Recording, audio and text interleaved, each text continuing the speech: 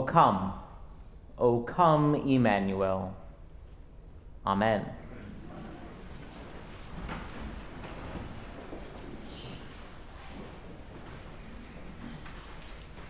Help is on the way.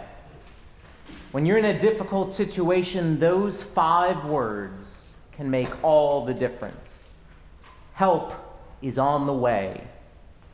When I was in college, I was involved in a pretty bad car accident. A vehicle crossed the center line and hit me head on. I wasn't able to walk on my right leg for about 4 months. It was so severely broken, but luckily I was fine other than that. And I remember not knowing what to do. Because of my leg, I could not physically get out of the car. But someone came over to the car and told me, I've called 911. Help is on the way.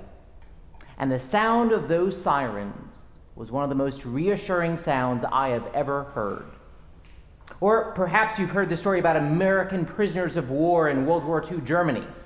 After Victory Day, even though the prisoners were still imprisoned, there was exuberant celebration when news came over the radio.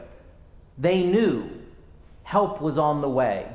They knew their current predicament would soon be over. Knowing that help is on the way can transform a frightening, uncertain, and lonely situation into one of hope and strength. The message that help is on the way is what this week's collect is anticipating. Stir up your power, O Lord, and with great might come among us. This prayer goes back to the 700s and draws on both Psalm 80 and chapter 12 of Hebrews. It's a prayer of urgency. It does not begin the way most of our prayers do, with the address, Gracious God or Almighty Father or anything like that. No, this prayer gets right down to business, naming that we need help and we need it now. Stir up your power, O Lord. Sort of like when you see a disaster coming. The plate is about to get knocked off the table.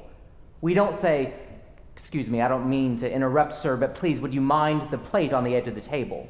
No, we shout, look out! And that's what this prayer is doing. There is no time for pleasantries. This is a bold plea for God to intervene. This prayer also has an interesting cultural impact as well. In England, the Sunday on which this collect is used is known as Stir Up Sunday. Not because anyone is getting their horses ready for riding with stirrups, but because this was the Sunday that you had to stir up your pudding. You know, the figgy pudding that those carolers at your door are asking for. They won't go until they get some. But the pudding, it takes a long time for it to be ready. So while it sets, you have to stir it from time to time. And then on Christmas, you get to warm it up and enjoy it. And this prayer became a reminder to everyone to make sure they were stirring the pudding. Now, obviously, that is not why this prayer was written, but it has come to offer not only a godly plea for help, but also a culinary reminder. And just as the pudding needs to get stirred up so it will come out right, the disorder of this world needs to get stirred up and healed by God's bountiful grace and mercy. The question for us is, do we trust that help is on the way? I've preached a few times in the past year about the idea of enchantment, and you'll probably hear me continue to weave that theme into sermons over the next couple of months. In January, I'll be teaching a class at Hood Seminary that's going to focus on preaching and enchantment.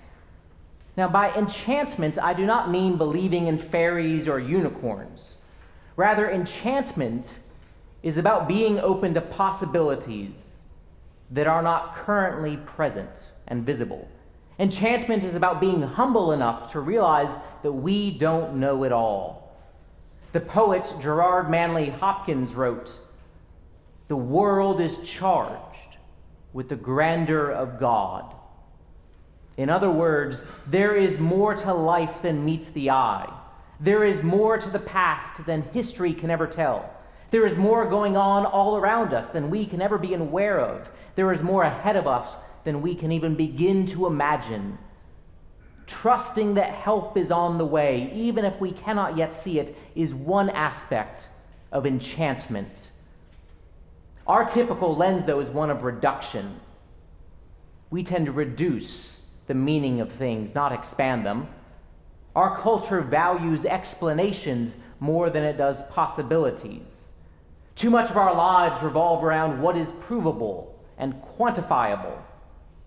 And so when I tell you that the distance from the earth to the sun is about 91 million miles, no one really questions that, even though none of us have ever directly made that measurement, and most of us would not even begin to know how to calculate it.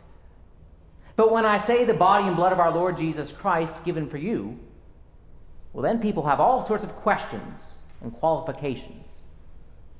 To be clear, I'm not trying to get into a science versus religion sort of debate, which is not a debate at all, because both science and religion are on the same side.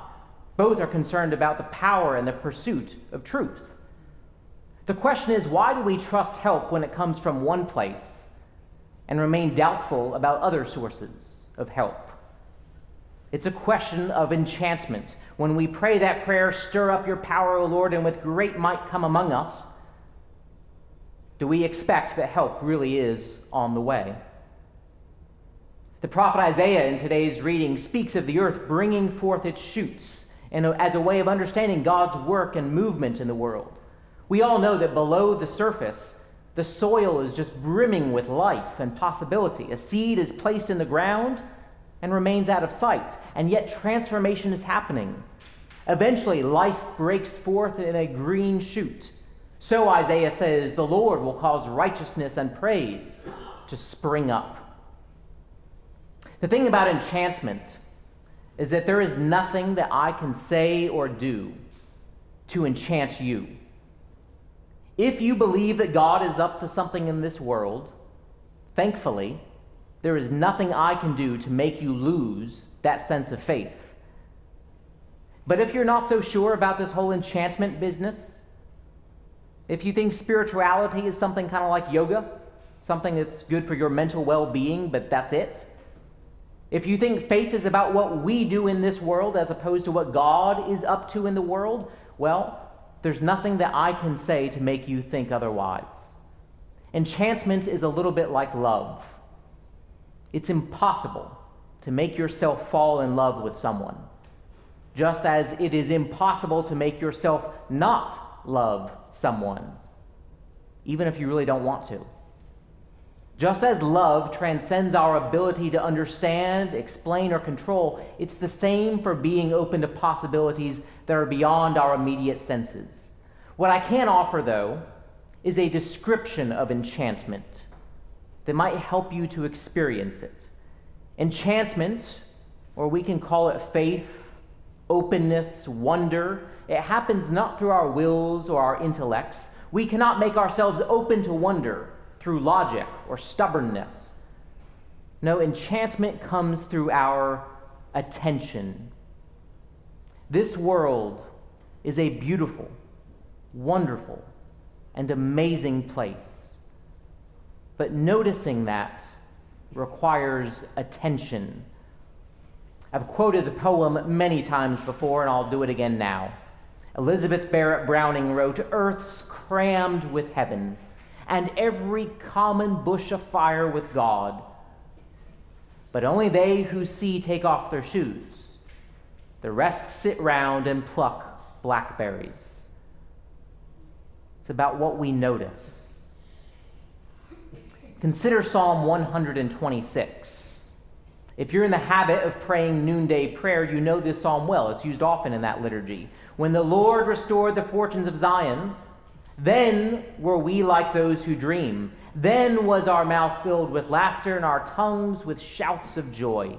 Those shoots of God's deliverance had sprung up, and the people recognized that the Lord was doing great things for them. Their attention was on God, and so they noticed God's grace and mercy. Sort of like an iceberg. We think we see the whole thing, but we know we only get a glimpse.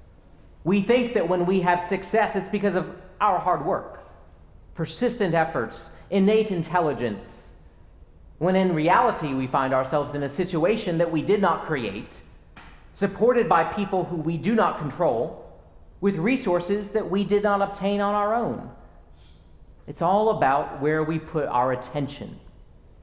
If we're always looking at ourselves, looking inward, that will limit our vision and diminish our sense of enchantment. The psalmist, though, recognized that their mouth was filled with laughter, their tongue with shouts of joy. Notice the passive voice. The psalmist knows that they did not fill their own mouth with laughter. They did not bring about their salvation. They notice that those dry water courses of the Negev are now flowing with water. The dry rivers flow with water, just as the faces that had been tearful become exuberant with singing.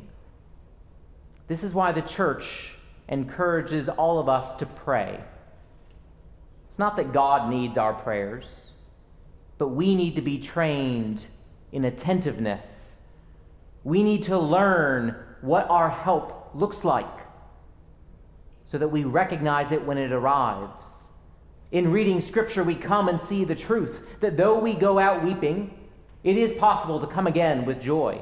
Sins can be forgiven. Deaths can be resurrected. In prayer, we pay attention to those things that we overlook during the busyness of our days. We notice the beauty that's all around us. We make connections that we had ignored. We receive those nudges of hope and peace. I cannot make you believe. I cannot enchant the world for you. But I will encourage you to just leave that door open to those moments when things happen that you cannot explain. Most of us have moments of doubt, and that's okay. But we also have moments of faith.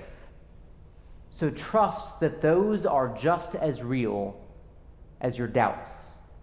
For some reason, we tend to give more attention to what we doubt than what we are sure of. So when you see one of those sparkles of grace, hold on to it and trust that it is real. The psalmist notes that they were like those who dream.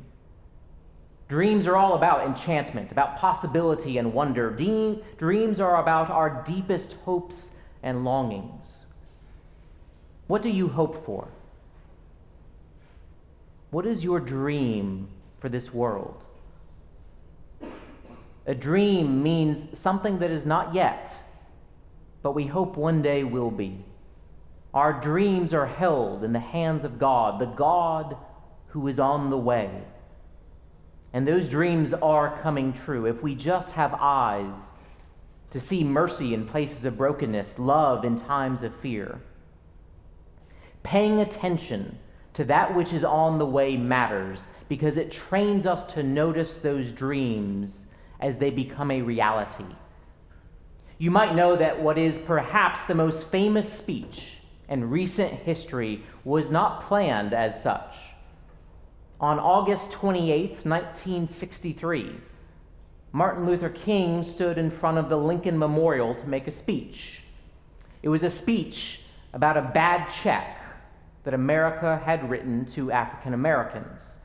Read the speech, and you'll find that there's language about promissory notes, insufficient funds, and moral bankruptcy. King intended to give a speech using economic language to refer to injustice, and by all accounts, it was a fine speech. But no one was captivated by it. No one was enchanted by the possibility of something new ever happening. So the speech was not quite falling flat. It just wasn't stirring anything up.